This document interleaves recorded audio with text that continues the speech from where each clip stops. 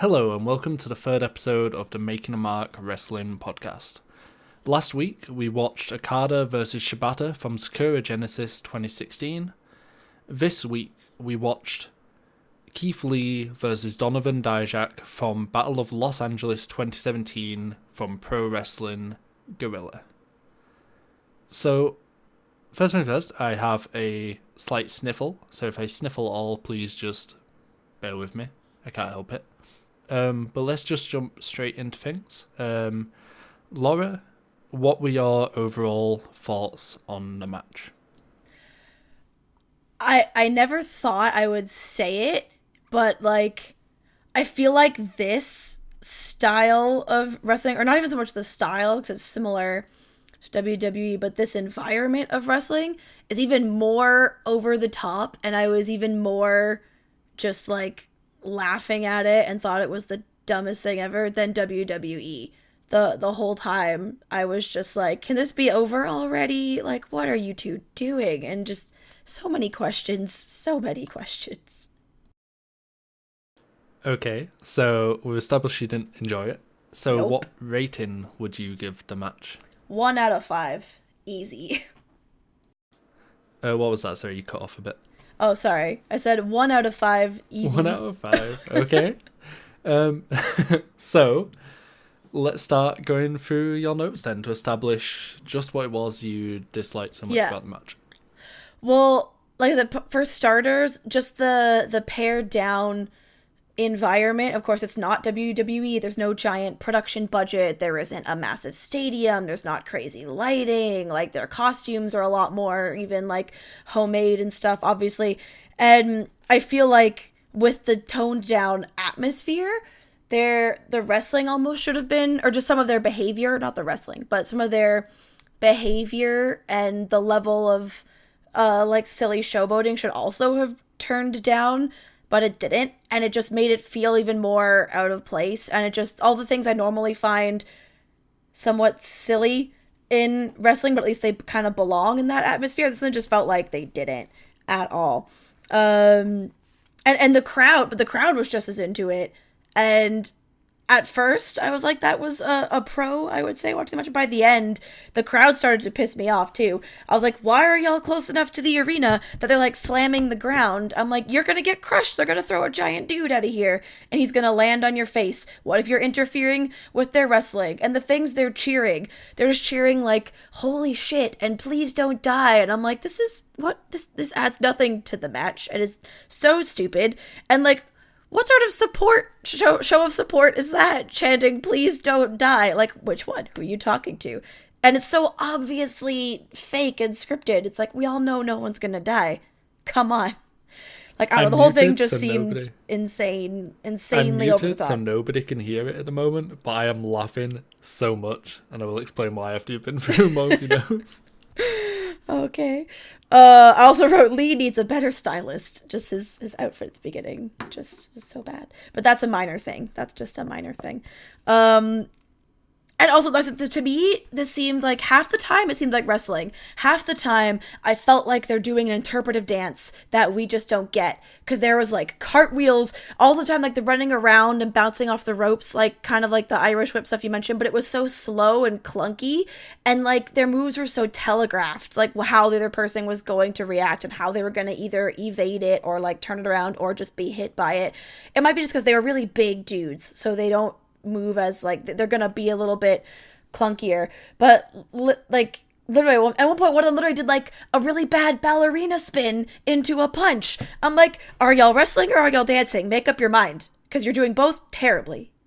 And it was just it was just weird the whole time. I was just so not invested especially compared to last week, where they were getting so realistic, Bloodwush, and they were very much really into it, and it was such high stakes.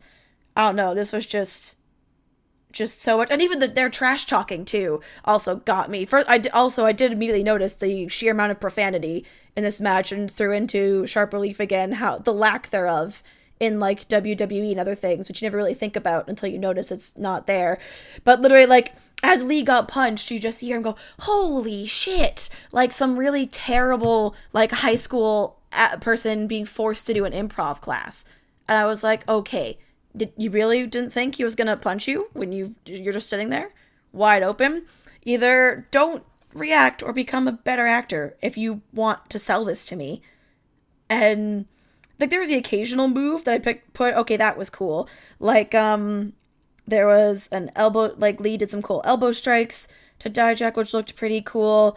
They both occasionally these really very agile, like, flips and tricks and stuff, which for men their size just made it extra impressive when they would, like, flip out of the arena or something. So, just to, like, one of the things that this match got a lot of praise for was just how ridiculously athletic and agile these two got, because I don't know how well it comes across on camera, especially because they're facing each other, so you have no size comparison for them really compared to normal people. But, like, Keith Lee is, like, 6'2" and 330 pounds. Donovan Dijak is 6'6" and, like, 270. Like, these two are massive human beings. Like, you know how tall I am, and Dijak is my height. And he's doing, like, backflips and moonsaults. Yeah, exactly. Like, spinning off the top, like, just springboarding to the top rope and then doing, like, a spinning backflip out of the ring. Like, I remember, I wrote down that one was cool. That one was pretty cool when they said the springboard flippy twisty thing. And also at one point, like, whenever Dijak occasionally would, like, have Lee, like, lifted up, like, on his shoulders, I'm like, that is a lot of dude. That is a large man you are holding up in the air now, sir. I give you props for that. But those moments were really rare and far between for me. The rest of the time just felt really stupid, over the top, terrible acting. Everything felt very obvious. I was even more annoyed than usual by the sheer amount of, like, the kickouts and the what feels like stalling or putting off the inevitable to build tension, because the crowd, sure, they're getting into it. Me, as someone who is not into this, was just like, oh my god, hurry up. End. Win. I don't even care who wins. I don't care. Just someone end this. At least I thought that. I did care a little bit at the end, because there was this whole bit around the end of the match where all of a sudden, Dijak pulls out these Monstars jerseys out of nowhere, which props for the Space Jam reference. Like, appreciate that. Part of my childhood. But why? Where did they come from? What are they for? Is this a weird offer of friendship? Is this some truce? You're like, oh, I'm sorry, bro. Here, have a jersey. Yes, explain. Because before I get into then why it made me mad who the winner was, explain why those were even there. Like, what the hell? Basically, those two formed a tag team called the Monstars. Copyright. The thought of those two gigantic fucking men on a tag team together is terrifying. I would not want to stand across the ring from those two together. So basically, those two formed a tag team together, which is part of a lot of the reason why this match was so heated. It was that those two trying to show that, like, who's the better of the tag team. Like, I'm the better one. But towards the end, he brought out the sweaters, and at first it was like, oh, look, I'm been a good sportsman. Look, before one of us wins, let's just, embrace our friendship and remember that we're still a tag team. You know what I mean? We're still good friends. That makes it even more stupid. And then, I'm sorry. Used it to cheat. Exactly. And that's why then scumbag. Yeah, and then I got mad at the end because I was like, I don't care who wins, screw it, someone end it. Until then, the winner was Lee. But after Lee accepted the jersey and then had I've forgotten how to put clothes on. Oh no. And then it's like, Dijak goes for the, like, dirty, like, moves and, like, kicks and while he is putting on the shirt and therefore stuck in it, like, blindfolded, like when you just get stuck in a sweater. But I'm like, it's not hard. It was just so dumb. Like, so the guy who was dumb enough to get stuck in a jersey and then get wailed on is the one that wins? Really? You're telling me this? And I was like, that's a bit of a hard sell here. I don't know. Because they both would go back and forth the whole match from moments of, like, being really athletic and doing cool things and, like, either looked like, I guess, fine, fair if you win it, but then also both looking like beat up, exhausted, tired, sometimes appropriately, sometimes terribly because of their terrible acting skills. But it was just weird. Everything just felt stupid and over the top in a very bad way. He was meant to, like, look like he was stuck getting it on. I think it was more like he was putting it on and Dijak kicked him mid putting it on. So obviously his first thought after getting kicked in the face wasn't, I better put this jersey on right quick. It was, ouch, I've been kicked in the face. But even still, why would you accept it? Like, and I know again that because that moment was just the part where it became so painfully scripted. Because I'm like, that's just dumb. And even the initial gesture in the first place, like, really, there's any chance in hell this was meant as a gesture of friendship. This isn't just going to be some weird, dirty use of a prop. Like, oh, just would have if I had been invested in the match and into the storytelling and whatever narrative they wanted to sell me, because I'm not sure what it was, to be honest, that would have broken it for me. I'm like, that's too far. Like, there's only so much suspension of disbelief, even if I cared enough to try, that can't exist. And that was too far.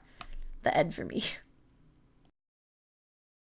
So to elaborate on basically the sort of story of the match, the idea is that this is part of a tournament called the Battle of Los Angeles that PWG runs every year, where, you know, a bunch of wrestlers all go in, and it goes over the course of 3 nights, and each night they have, like, you know, the first night they have first round matches, second night they have second round matches, the third night they have the last round of matches, and then the final at the end. So the idea behind this match is that these two are a tag team, they're good friends together, but this is the last night of the tournament, and they just happen to end up facing off against each other. So they didn't want to face each other. You know, they didn't ask for this match to happen. It just ended up happening because of how tournaments work.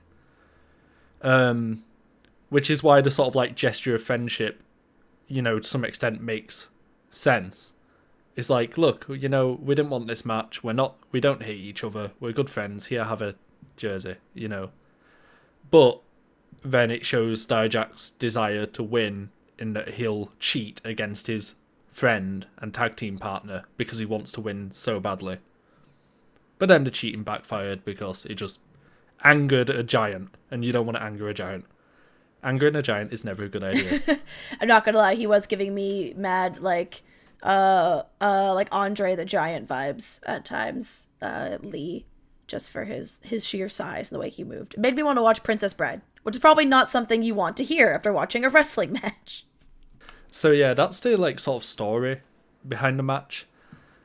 And I think sort of part of the reason from your explanation why you didn't really like this match is it's just like a fundamental part of wrestling that you seem to dislike, which is you seem to view wrestling from a fighting standpoint almost entirely. Like, you focus a lot on that it's meant to be a real fight. You're meant to want to win, you know, and stuff like that. Whereas in wrestling, there's a lot more going on than that. It's not just about the match and who wins. You know, there's always, like, relationships and storylines outside of it. You know, like, people have friendships and people are tag team partners, you know, and stuff like that. There's always some sort of a narrative. And this came up in Okada Shibata as well, when you didn't understand why Shibata wouldn't want to pin Okada. And that was all part of, like, the storyline that he was looked down upon by the company because he once left them to go become an MMA fighter. And when he came back, they treated him like dirt for abandoning them. So it was him wanting to prove how good he is and prove that he's better than even the best person they have. And stuff like that. And it's all part of telling that story. And in the wrestling, the matches aren't so much meant to be like a sort of fight to the death. They're not meant to be a serious, full-fledged fight. They're meant to tell a story, and it's the story that matters more so than the actual match itself. And it's like in this match, the match itself, yeah, fine, whatever. But, you know, it's like it showed that story. It progressed the tournament while also developing these two's relationship with each other. Like, at the start, they were friends, you know, but they both clearly wanted to prove, you know, that they were better than the other. You know, there's that saying that when friends fight each other, it's always much more intense than, you know, when just two random dudes face each other. You know what I mean? And that was sort of portrayed, like, they both kicked out of stuff instantly when normally they wouldn't do. They both were putting their all into it, pulling out all their biggest moves, because they wanted to prove that, you know, they were better. They wanted to go all out against their friend. But at the end of the match, they were still friends, or so we thought. But then, you know, it shows a lot about Dijak's personality, that he, like, through that friendship, like, he valued winning so much that he was willing to, like, throw a friendship away just to win. And that's what I mean. It's not so much about, like, winning the match. It's not meant to be a pure fight. There's always these underlying stories, and they always tie into, you know, how the match goes, and they always have importance. Like, true. And I get that. I think where part of that comes from is, again, it's a storytelling medium, but it's still such a physical one that I still feel like there should be some sort of balance between somewhat realistic combat or like principles of combat to tell your story, because it's like I can't appreciate whatever narrative or like personal stories are going on if I think you're doing things that are just so overtly stupid and against the chance of winning that like I can appreciate it. Also because I'm a very competitive person naturally, like not in a good way. It's not one of my better qualities. So I just seeing it from my mindset of like I have to win. If I was in that, it's like it's about winning. Like this, especially like that's your job. You're not only a performer, but you're also an athlete. It is your job to win. And also, like, generally, if you're winning, most likely, like, from the outsider's perspective, I would think you'd have more longevity in your career as a wrestler. So that's part of where that comes from. But also, it's not like I've watched regularly enough to know the relationships. So I'm going into this not knowing any of that and appreciating it. Like, I never knew these guys were a tag team and have fought each other. So why would I be even thinking about like that idea in my head until I was more familiar with the world of wrestling? I'm not going to go into it being like, oh, I wonder what like is going on outside of this ring, and I wonder what these two think about each other, and I wonder how much is riding on this match, like stakes wise. I'm not there yet. I don't care enough to be there yet. I feel like one thing though is like a few of the things you hate. Like for example, I've noticed you often comment on showboating, and you dislike showboating. Like, I imagine you disliked every spot in this match where one of them said their catchphrase. You know, either feast your eyes or bask in my glory. Oh my god, I wrote a big note about the bask in my glory. I was like, get out. Like, no. What do you... I was so turned off by that. I was like, excuse you? Like, Mr. Egomaniac over here? Earn my respect first. I was going to say, I imagine you hate that, because I've noticed you dislike a lot of the showboating in matches. But that actually makes sense from sort of a realistic standpoint, because not like they shouldn't necessarily do it like, you know, mid-match and stuff like that, but like if you think about it from a realistic standpoint, merch sales are very, very, very important. And if you get over your catchphrase and get yourself over as a person, you'll sell a lot of merch. It's like in MMA, for example, the people who sell the most merch and sell the most tickets to pay-per-views and stuff like that aren't always necessarily the best fighters. It's the people, you know, with a lot of character. It's the people with a lot of personality. It's the people that people can get behind and are interested to see. Whereas a lot of like some of the best fighters in the world are just really sort of bland and uninteresting people, and therefore, you know, sell no merchandise, sell no pay-per-view tickets and stuff like that. So the showboating, even from like a realism standpoint, doesn't necessarily bother me as much. Although I do agree with you that, you know, mid-match, like, tone it down a bit. Like, yeah, I'm like, you have a job to do. Stop sitting here hyping yourself up. The crowd is doing it for you. The crowd is doing all the chanting you need. Like, calm down. And for me, it's more now, it's the time of the, like, showboating, so to speak, and the manner of it, rather than the act itself, as I watch my wrestling. Because, like, now I was saying part of it, why it bugged me so much in this match, at least in, like, the big, like, WWE, now I feel like it would bug me less after seeing this, because that's the environment for it. You have the arena, you have the high production value, you have the lights, the pyro, like, you have stuff that goes with that. It fits that environment, and it fits the atmosphere. But this one, I'm like, you look like you're in some community center, town hall, and the lighting is terrible. It's much more pared down, much more bare bones, and almost like this just looks like two steps up from two guys having a street fight that drew a crowd outside, like in terms of atmosphere. So it just seemed like they're doing WWE level showmanship and cockiness and like vocalizations, but without the atmosphere to make it seem less ridiculous, if you know what I mean. The main time when I don't mind showboating, and I wonder if you'll agree with me on this, is at the start of a match, like after the bell has rung, but before they start actually wrestling each other. I would prefer it before the start. Me, that's for your entrance and when they're introducing you. Like, that's the time and place. Because, like, get in the head of your opponent, get the crowd on your side. But once it's started, head in the game. I guess that's still a bit more, that's more acceptable than this mid-match nonsense that they were doing and stuff, for sure. After the bell is rung, before it really gets going. But, yeah, my preferred time for that, and when I will judge the least, is before the match has started. When they're still getting ready and like entering the arena and the crowd's still like, yeah. Do you have anything else on your notes to go over? I had some specific moments. Hold on, let me find. Oh man, one of the most I wrote the most OTT moment in the whole match. There were two. One, it was like mid-ish match where like I think Dijak was like sitting in a corner of the top ropes and Lee's like climbing up to get to him, do a move, but it took forever. I'm like, oh, we're just having a little like treehouse climbing party on the ropes right now. This is like taking forever. And then when Dijak managed to like turn it around on him, I was like, well, you deserved that. You took a long time to get up there. He had so much time to figure out what you were doing.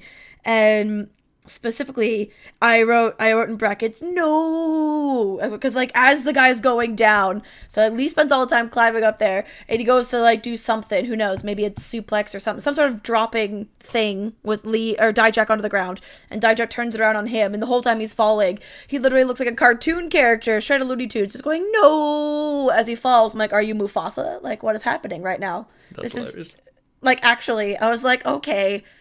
Oh, we're going full Disney movie here. All right, I see how it is. And then the other part, Lee, was it Lee or was it Dijak? No, Dijak was pinning Lee, I think. And then Lee kicked out on the 2. And in theory, he kicked out so hard that Lee completely rolled all the way out of the arena, out of the ropes, onto the floor. I'm like, he's definitely had stronger kick-ups, like, or kick-outs in this match. And it just looked so, like, you are forcing yourself so hard to pull that rollout off. Like, what are you doing? I think, was it the moment where Dijak's pinning Keith Lee and Keith Lee just sort of throws him out of the ring? Just like, at the 1 count, just launches him out of the ring. Yeah, just like the guy went flying. I'm like, there's no way he had enough energy at this point, or nor did his kick out look big enough to justify Dijak just violently rolling out of the ring. And like, it was just so weird. I had a very different thought on that, and I wrote some notes on that sort of spot as well, which is that at a lot of points in this match, the two of them kicked out from big moves at 1. Which normally, that makes a move look weak. It makes it look terrible, because if you kick out a 1 and then just like a fine, it's like, well, that move did nothing. Like, what was the point? Or, you know, like, it exposes sort of how, you know, like you say, it blurs that line between fake and real too much towards the fake side. It's like, okay, you're just uninjured by that? Like, what? But these guys managed to do it in such a way, at least from my perspective as a wrestling fan, where they kicked out 1 without making the move look weak, because it was all, like, force of will kickouts. Like, Keith Lee, like, he sort of just lifted his arms up and, you know, the guy rolled out. But then he didn't have the energy to move. He was just laid there, motionless. So it's like, yeah, he kicked out. He had the sort of willpower to kick out, but then was just laid there dead on the canvas and did nothing. And it's like earlier on in the match, Dijak like kicked out of one of Keith Lee's moves at 1, like refused to stay down for it. It was the moonsault. Keith Lee hit him with a moonsault and he refused to stay down for it, but he sort of got up and just sort of crawled across the ring because he didn't have the strength to do anything else, and then just sort of laid in the corner motionless because he was so exhausted. So they like kicked out at 1 without like just no selling the move, if that makes sense. Yeah, like I noticed that. I only noticed in my notes, I had only one notable moment of when they kicked out on the one, but clearly I either just wasn't paying attention as closely. Maybe it was I was writing something at the time, so I wasn't looking up as much. But yeah, I did notice at least one of those moments you're talking about. And I did think it was interesting because I'm not used to seeing it in the other matches we've watched so far. And yeah, I agreed, though. It didn't make the moves look weak to me. To me, it just made them look... Like, me, I found it weird, though, because they were then playing off... They were so tired, and I'm sure they were, because these are large dudes they're throwing around. But then I was like, how do you go from looking dead on your feet? That might be the only time they're decent actors. Dead on their feet one moment, to then flipping out at one, and then doing, like, springboard flips and, like, throwing people from the ropes and stuff. It like, that was inconsistent to me. I was like, their energy levels or their state. I was just very confused. It felt like they were every so often just magically being fed like uppers, and all of a sudden they have energy again, and then they go back to like, oh, I'm dead now. Oh god. So before we move on to my notes, is there anything else you want to say? Just like I said, the crowd in this one weirded me out as well. I still think, like, it's almost, I feel like it's irresponsible and so negligent, especially as someone who, like, for my day job in stage managing and event managing, like, I have to do risk assessments and all these things. And I'm like, someone in your crowd is going to get injured if you're letting them close up. Like, there's, like, dozens of people, like, touching the ring and, like, smacking down on it while they're cheering and doing stuff. And then they're also throwing people around. And I'm like, it's going to be a miracle if none of them walks out injured. And then things they were chanting also were just so different from normal wrestling. Oh, the one part at the end, they're chanting "Fight forever," and I'm like, no, it needs to end. Shut up. I'm getting that. So PWG as a promotion. So my first two notes are about the crowd. So this, works perfectly. PWG are a very popular promotion. They're very, very popular. But the venue they wrestle in is minuscule. So they actually only sell, like, I think it's about 200 or 300 tickets to the event. And then they invite special guests, which is like Meltzer gets invited. Some talent scouts from different promotions get invited. And then some wrestlers get invited to, sit and watch. Like Ronda Rousey's been there in the crowd before and stuff. So, and those tickets, the second they go on sale, they are sold out. Because it's only like 200 tickets for a popular promotion. It's nothing. So the people who go there are super hardcore fans. They are not casual fans at all. The tickets aren't on sale long enough for people who are like just in the area and like, oh, my kid likes wrestling. This looks interesting. The tickets aren't on sale long enough for those people to go. Plus, this is not a kid-friendly match. They're swearing all over the place. So the people who go are like the super, super hardcore fans. And they know what they're getting themselves into.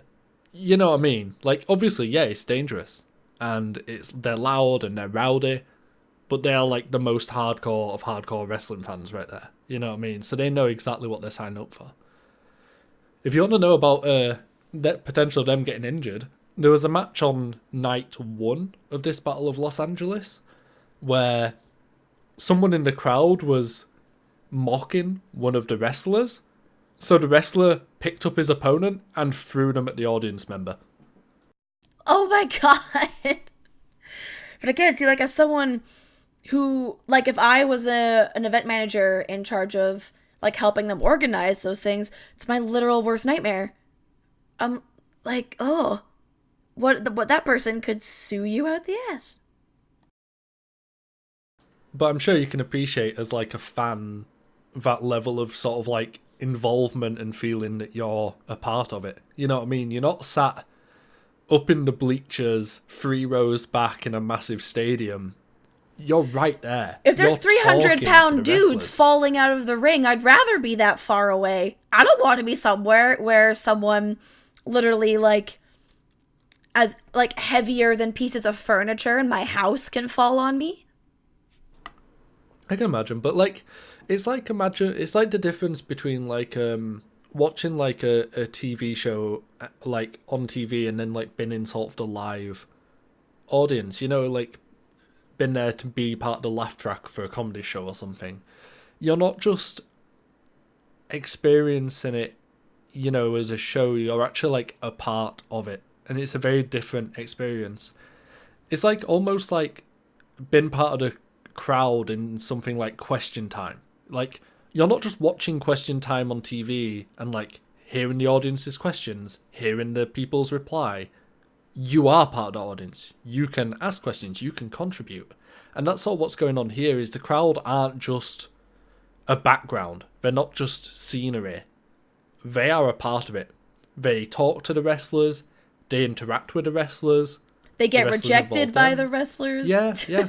One of my favorite moments in this match was the one guy when Dijak was thrown out, and there's one guy holding up his arm for a high five and looking so pleadingly at him, and he just walks right past him, and the guy looks so sad and shut down, and I was like, oh, feels bad. I also liked how, like, the fans fanning and using their fans on the wrestlers because they're wrestling in the middle of summer in California in a gym hall sort of building. Yeah. So the fans are just get trying that. to keep them cool. That's hilarious. Yeah, I get that, and I do agree in many ways, especially if you're a fan into it. It is very fun, very different experience. I still just feel like there should be something, like maybe they can get within, like, 5 feet of the ring. That's still plenty close. The dudes are still going to fall out of it, and you'll be able to, like, touch them if you wanted, but you're not going to be sent to the hospital. Like, I don't know. It just seemed... I just can't get risk assessment brain off about thinking about how terrible of an idea that was.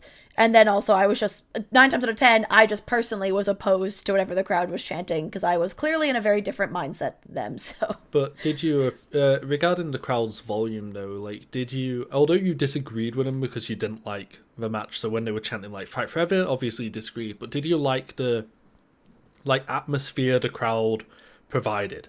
That they weren't just sat there in total silence or just cheering for the big spots. They were very loud and rowdy and energetic. Yes and no.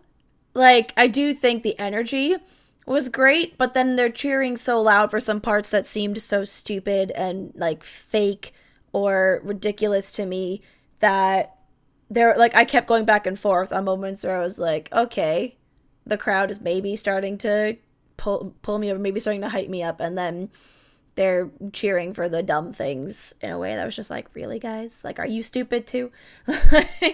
and there was something else. Oh, what was it? Something specific. Oh, and then also I think part of it is I think the catchphrases of these two wrestlers are a bit unfortunate. So the crowd chanting those, I was like, oh, this is so cringy. Like, they're literally just chanting like holy shit at times. And that's like one guy's catchphrase. I was like, this is just, I don't know. Cringe was the word I would use. The two catchphrases were "Feast your eyes" for Donovan Dijak, and then "Bask in my glory." That one I could not stand. And I was so glad the crowd. He said that at the beginning, but I don't remember the crowd ever saying it other than at the beginning when Keith Lee said it. Yeah, they chanted it at the beginning, but that's about it. Yeah. Nah, just nah. So my next notes are just on that these two are absolute gigantic men. They are enormous. They are, like, scarily big. And just how, like, one, insanely strong they both were. Like, that spot where Dijak jumped off the top rope and Keith Lee just, like, caught him by his legs. How do you catch a guy that big and who weighs that much out of the air with just his legs?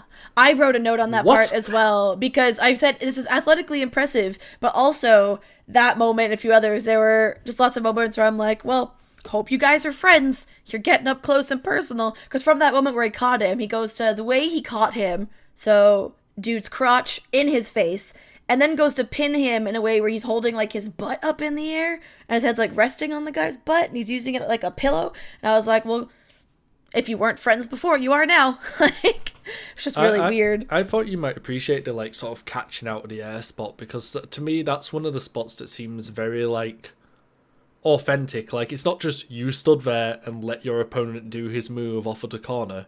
It's like, no, you were stood there, totally expecting it, seeing it coming, so you caught the dude. Like, it makes sense.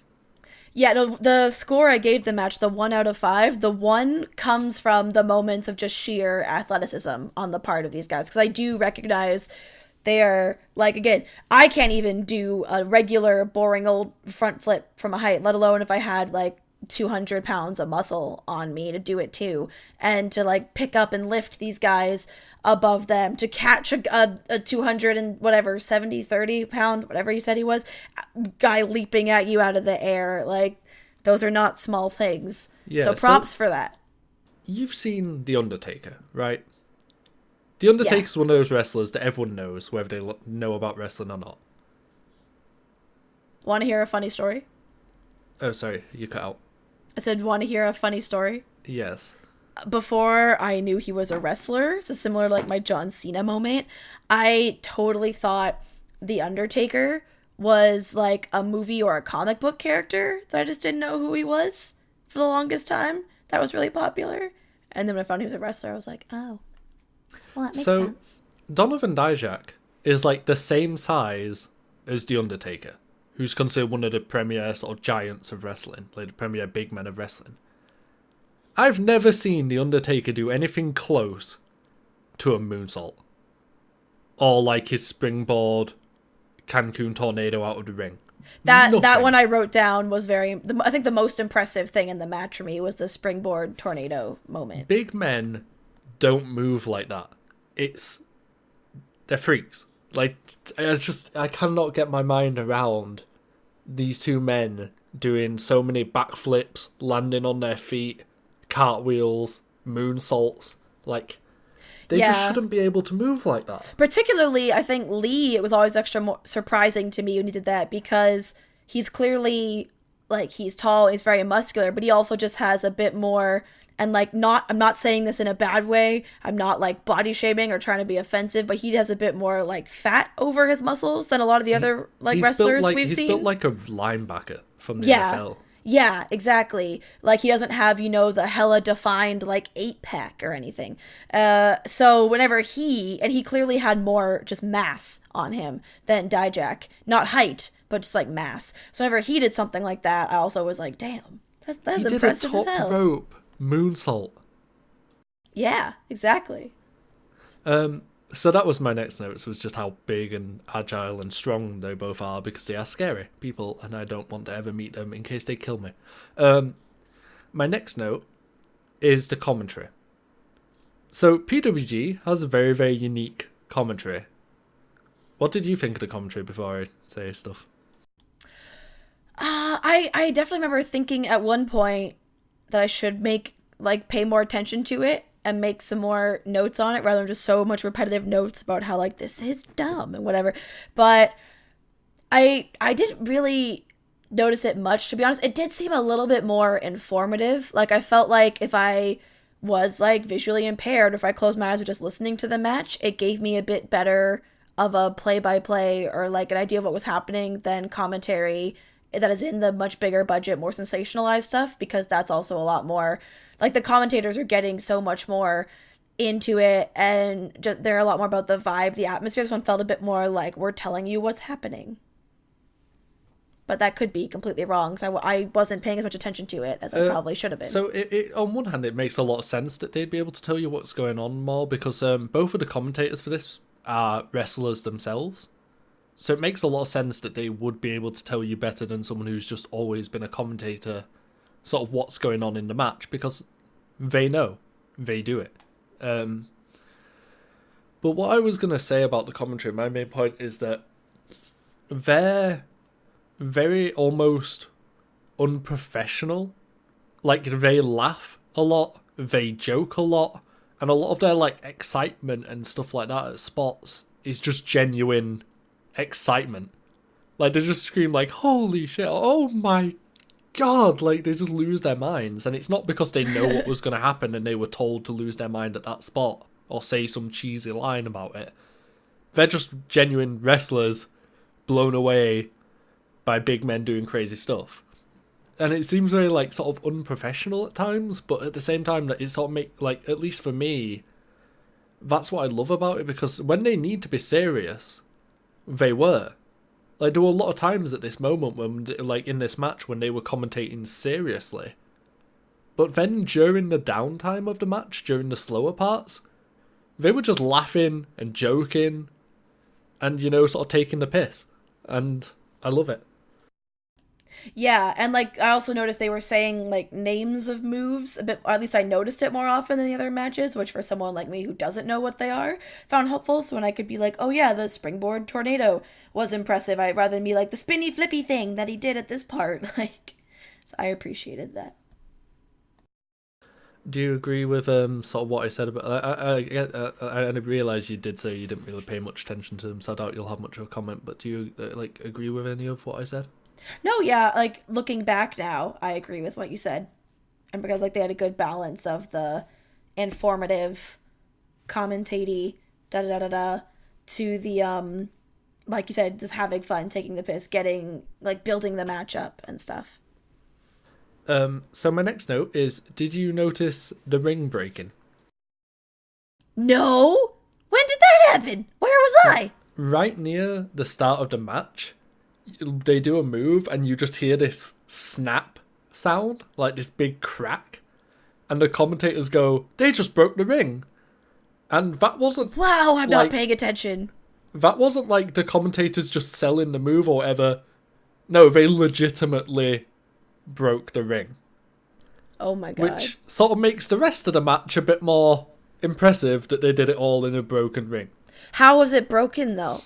Like the boards broke Underneath? one part of the ring. Yeah. So is there one part where what it would be weaker? Like I'm trying to think what that would mean because Yeah, I feel like basically. the it's clearly made of very similar stuff I think to like dance floor and like springboarded like tension sprung boards for dancers so that way you get extra bounce on it so that they bounce more because that's one way to protect your wrestlers when they do the drops and stuff, the bouncy yet absorbent floor. So does that mean there's just one part of the ring that wouldn't do that? Like it looked like it was still level or like there wasn't a part of the ring that was like sagging or anything, was there? Or am I that stupid? No, as far as I'm aware, it was just that like one part of the ring on like the right hand side from the camera was just a bit like sort of weaker structure, like some of the boards underneath had broken, so it wasn't as structurally sound, basically. See, again, to me, risk assessment, event manager brain feels like you should stop the match and fix it because it's a safety risk as well as just a risk to your storytelling. Because what if now they were supposed to pull off some elaborate move that you've planned for them there, but then because they're off balance, they can't anymore, or it's ruined, or then they pull it off and then they break the stage even further, and eventually it actually like collapses, and then it's like, well, now we really can't go on like that. To me, it doesn't make it more impressive. That makes it even. But again, I realize this is not probably the mindset of anyone who would be watching. But, that stresses me out and makes me mad that the match wasn't stopped for them to fix that. Do you want to hear something that'll probably stress you out even more? Sure. They had people underneath the ring in the middle of the match Fixing it? Oh! No! No, wrong, bad. Wrong, bad. Everything in my 2 degrees in this field is like, bad, bad. No, you're fired. You're all fired. Ugh. Oh, I'm mad. See, would that shit happen, though, in, like, WWE? Or would they just have rings that are higher budget? Like, that would probably never happen to a ring that you would wrestle in that level. So, I don't know if it's ever happened to a ring in WWE, but what they would probably do is just work around it until the end of the match and then have the ring crews come out in between matches and fix it. Yeah. That's probably what would happen. At the very least, if you think it's a small enough fix, it's not going to ruin things too hard, the very least do that. Fix it between matches. Don't put people under there during, because then if it goes during, not only are the wrestlers going to hurt themselves, you're being crushed by over 500 pounds of men if they both fall on you at that time. Like, 500 pounds. Over. Because they're like 300 and 200 something. It's a lot.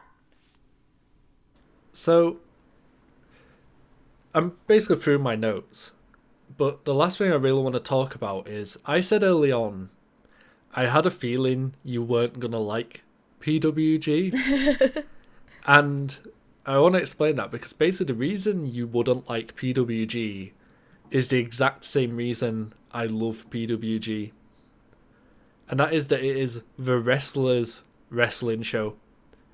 It fully embraces the goofiness that is wrestling. It makes no effort at pretending to be real.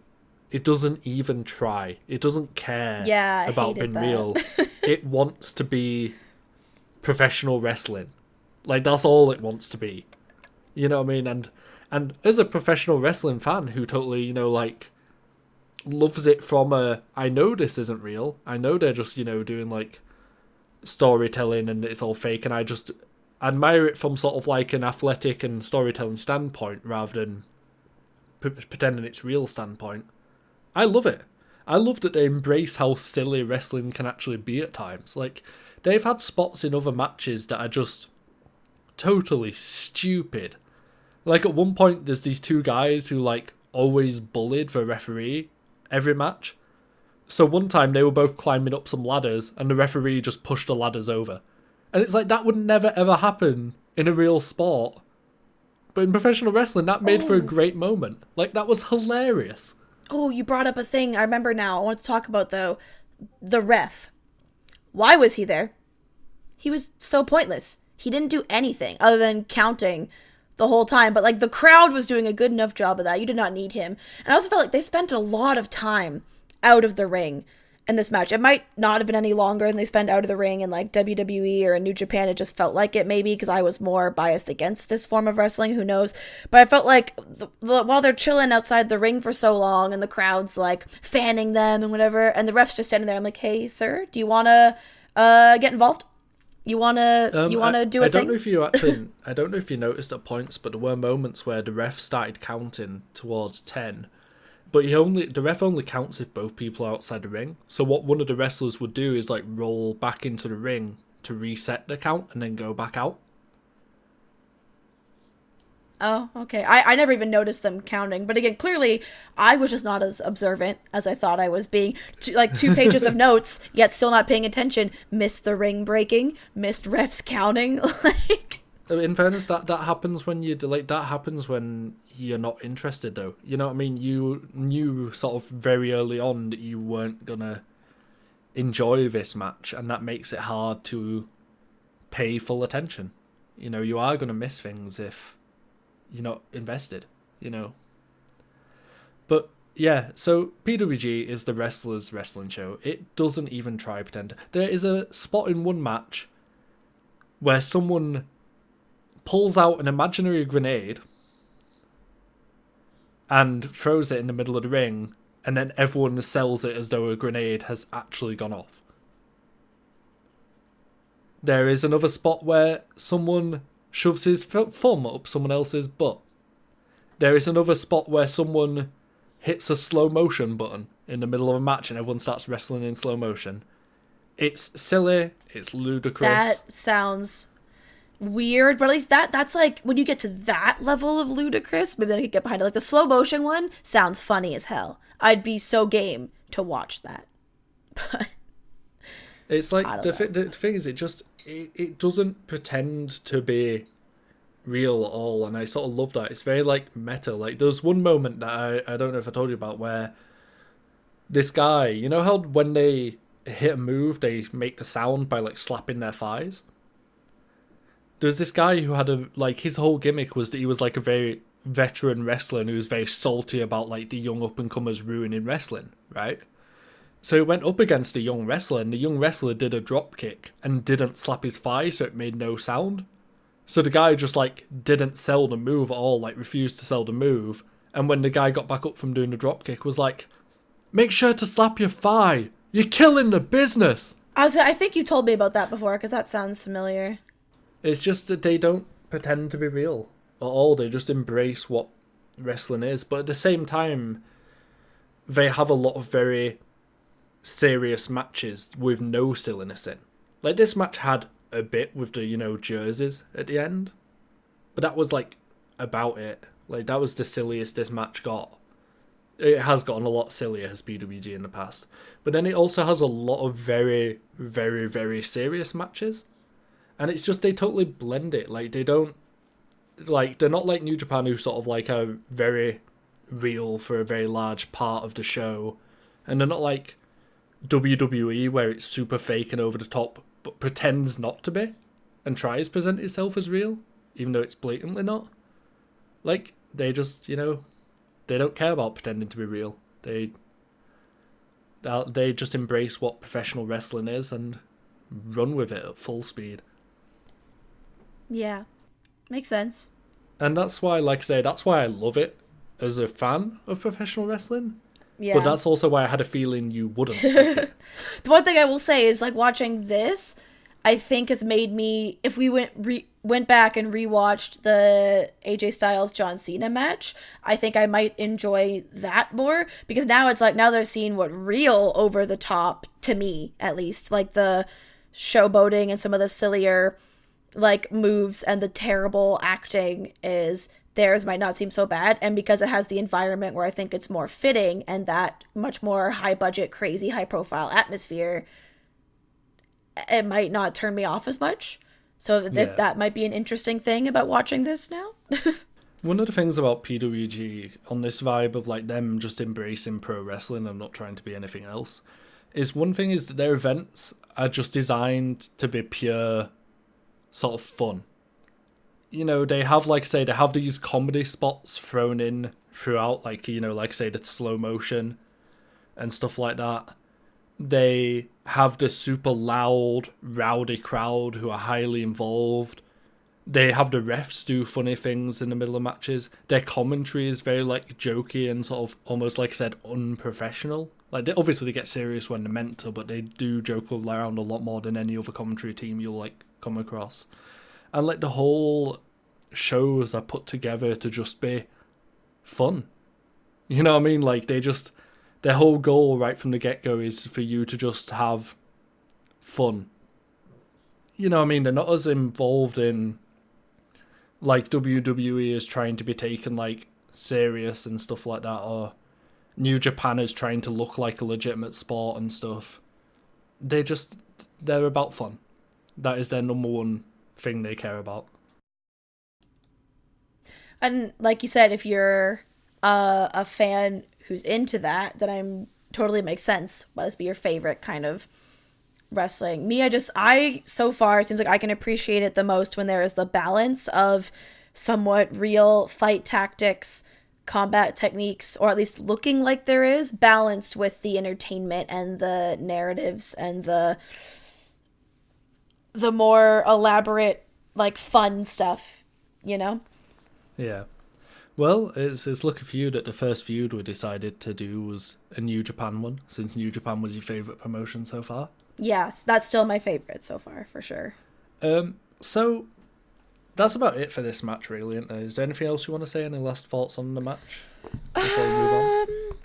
I don't think so. Quickly skim through my notes again, but yeah. Nope, just think I've pretty much summed up everything. Other than, yeah, just a lot more weird, funny, like, moments where just noticing. There's a lot of times where your faces in wrestling, your face gets very close to another man's genitals, or your hands are like a centimeter away from being a sexual harassment lawsuit instead of a hold. And I'm just like... In case you're curious, Meltzer, who, you know, we stole the 5-star rating system from, no shame, he gave this match a 5 stars out of 5. And his logic for doing so was almost entirely the athleticism and stuff like that. Because men that big should not be able to move like that. Yeah, like, I would maybe up my rating from the beginning, after talking about it a bit more, like, to a 2 out of 5. 1 out of 5, maybe a little harsh. I've already forgotten whatever I gave. What did I give the Cena Styles one? 2.5, I think, but you were hesitant to give a match a high rating that early on.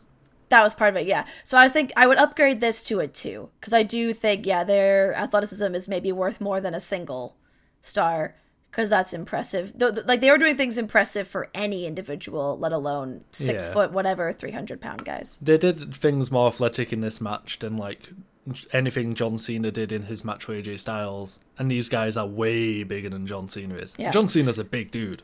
Yeah, I do think the other thing, though, like, I want to just bring back, that I mentioned before, because one of my overwhelming, like, opinions of the match, I still felt like half the time they looked like they were wrestling, half the time they looked like they were doing some weird interpretive dance, and this is some very odd theater.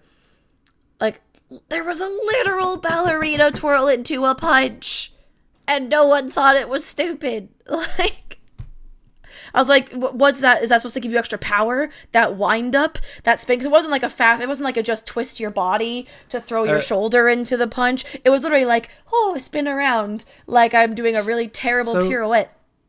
Normally the spin before is meant to get, like, the idea is that, you know, it gives you more power because you got the momentum going into it. But I think, like, because these are just such sort of big, lumbering guys, it looks too slow to actually do that. You know what I mean? Like, it looks way too slow to actually help.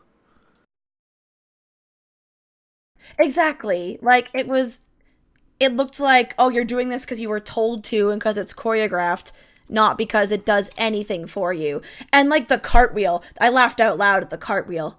I was like, is this your, like, 10-year-old gymnastics demonstration? It's the last time I did a cartwheel. And it just looked so out of place. So I normally avoid trying to, like, sort of spoil future matches we'll watch, but I'll tell you about one now because it's going to be a long-ass time before we ever get round to watching it. Like, a very, very long time before we ever get round to it, and I might as well, because it'll be interesting to discuss right now. There's a match that I want to show you one day, way down the line, between Ricochet and Will Ospreay. I know who Ricochet is. I know that one. Yeah. So this match, the reason I want to show you is I think it'll be very interesting to hear your perspectives on it, because a lot of professional wrestling fans despise the match for seeming too choreographed. And the thing is, those two are athletic freaks, but in a different way. These two were athletic freaks because they're big. You've seen what Ricochet is like. He does some insanely athletic stuff. And Ospreay is even more athletic than Ricochet, if you can believe that. And when those two had a match against each other, they just went all out athleticism. Like, they were doing absolutely mental stuff right from the get-go. And a lot of professional wrestling fans disliked it because they felt it looked too choreographed. It, like you said, it looked almost like a dance recital. But from a purely sort of like athletic standpoint, it was one of the most insane things I've ever seen in my entire life. I'd be intrigued to see that. So we will get round to watching that at some point, but it's not for a long time because we've got like a structure we're following. Oh, right. I was going to say, because you have the next at least a handful of episodes, what we watch planned out, I'm sure. I've got a lot more than a handful. So the next one, I'll give you a choice. Speaking of the next episode, let's discuss what we're going to do next episode. Because we've got a few places we can go from here. Like the obvious two, we went for WWE first, because they're the very biggest. New Japan second, because they're the second biggest. And they're just so different to WWE, it made a good contrast. We went to PWG next, because they're my favourite.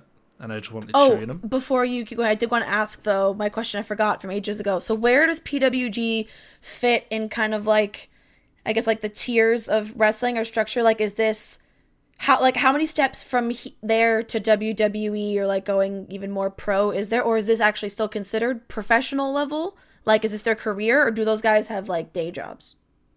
Those guys all do this as a career. But they don't wrestle. Almost nobody wrestles exclusively for PWG. Okay. They all wrestle for other companies mainly, and then do PWG on the side. Because PWG have this system where, you know, wrestling companies don't let their wrestlers wrestle for other companies because they view them as competition.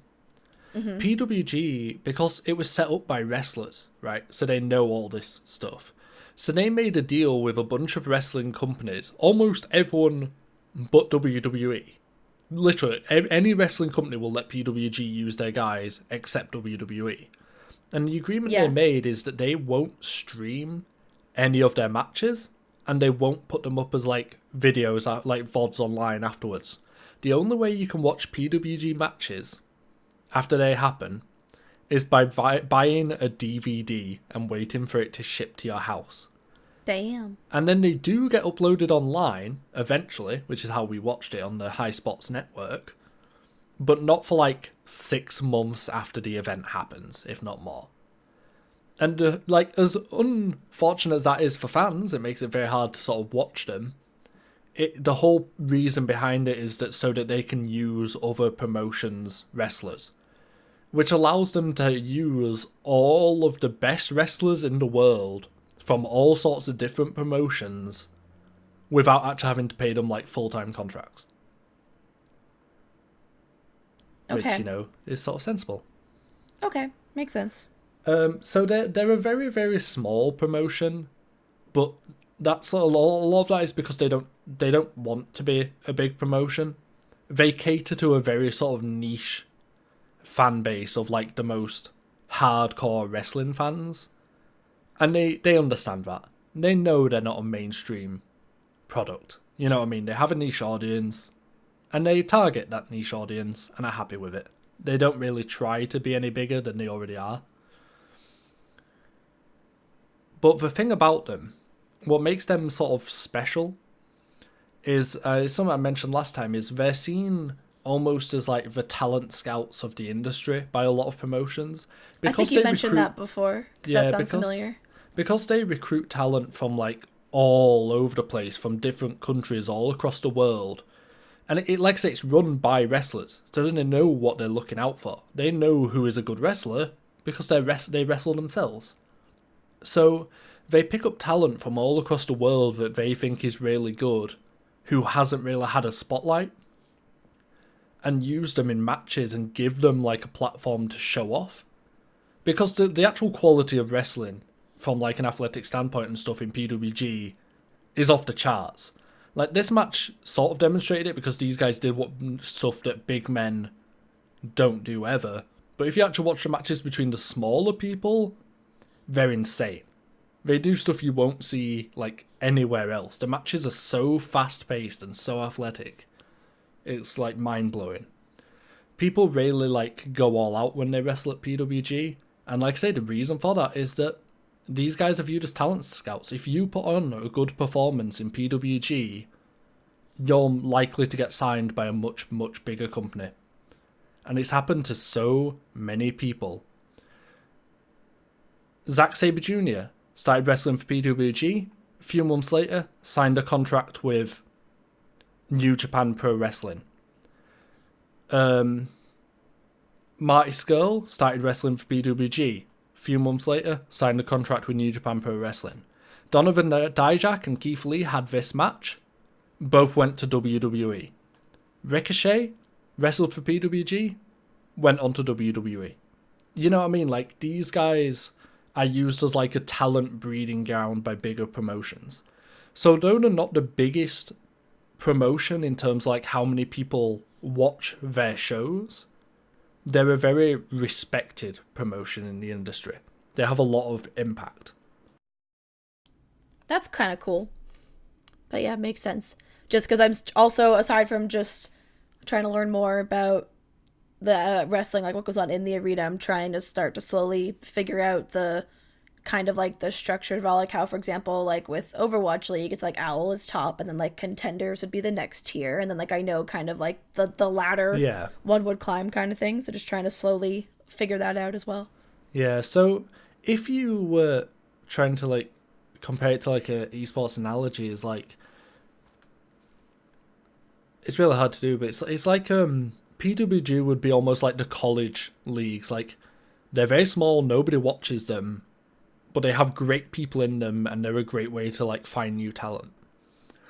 Like, for example, like you've seen some NXT, right?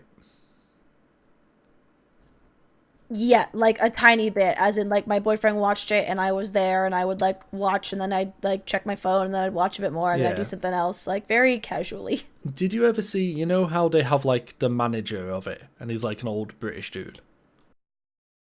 Oh, does it ring a bell? I don't think so. Alright, I was gonna say, he actually very regularly attends PWG shows on behalf of WWE, looking for new wrestlers to sign. That's how much like influence they have. That's how much like they're respected even by like the big dogs like WWE. Cool. Well, good for them.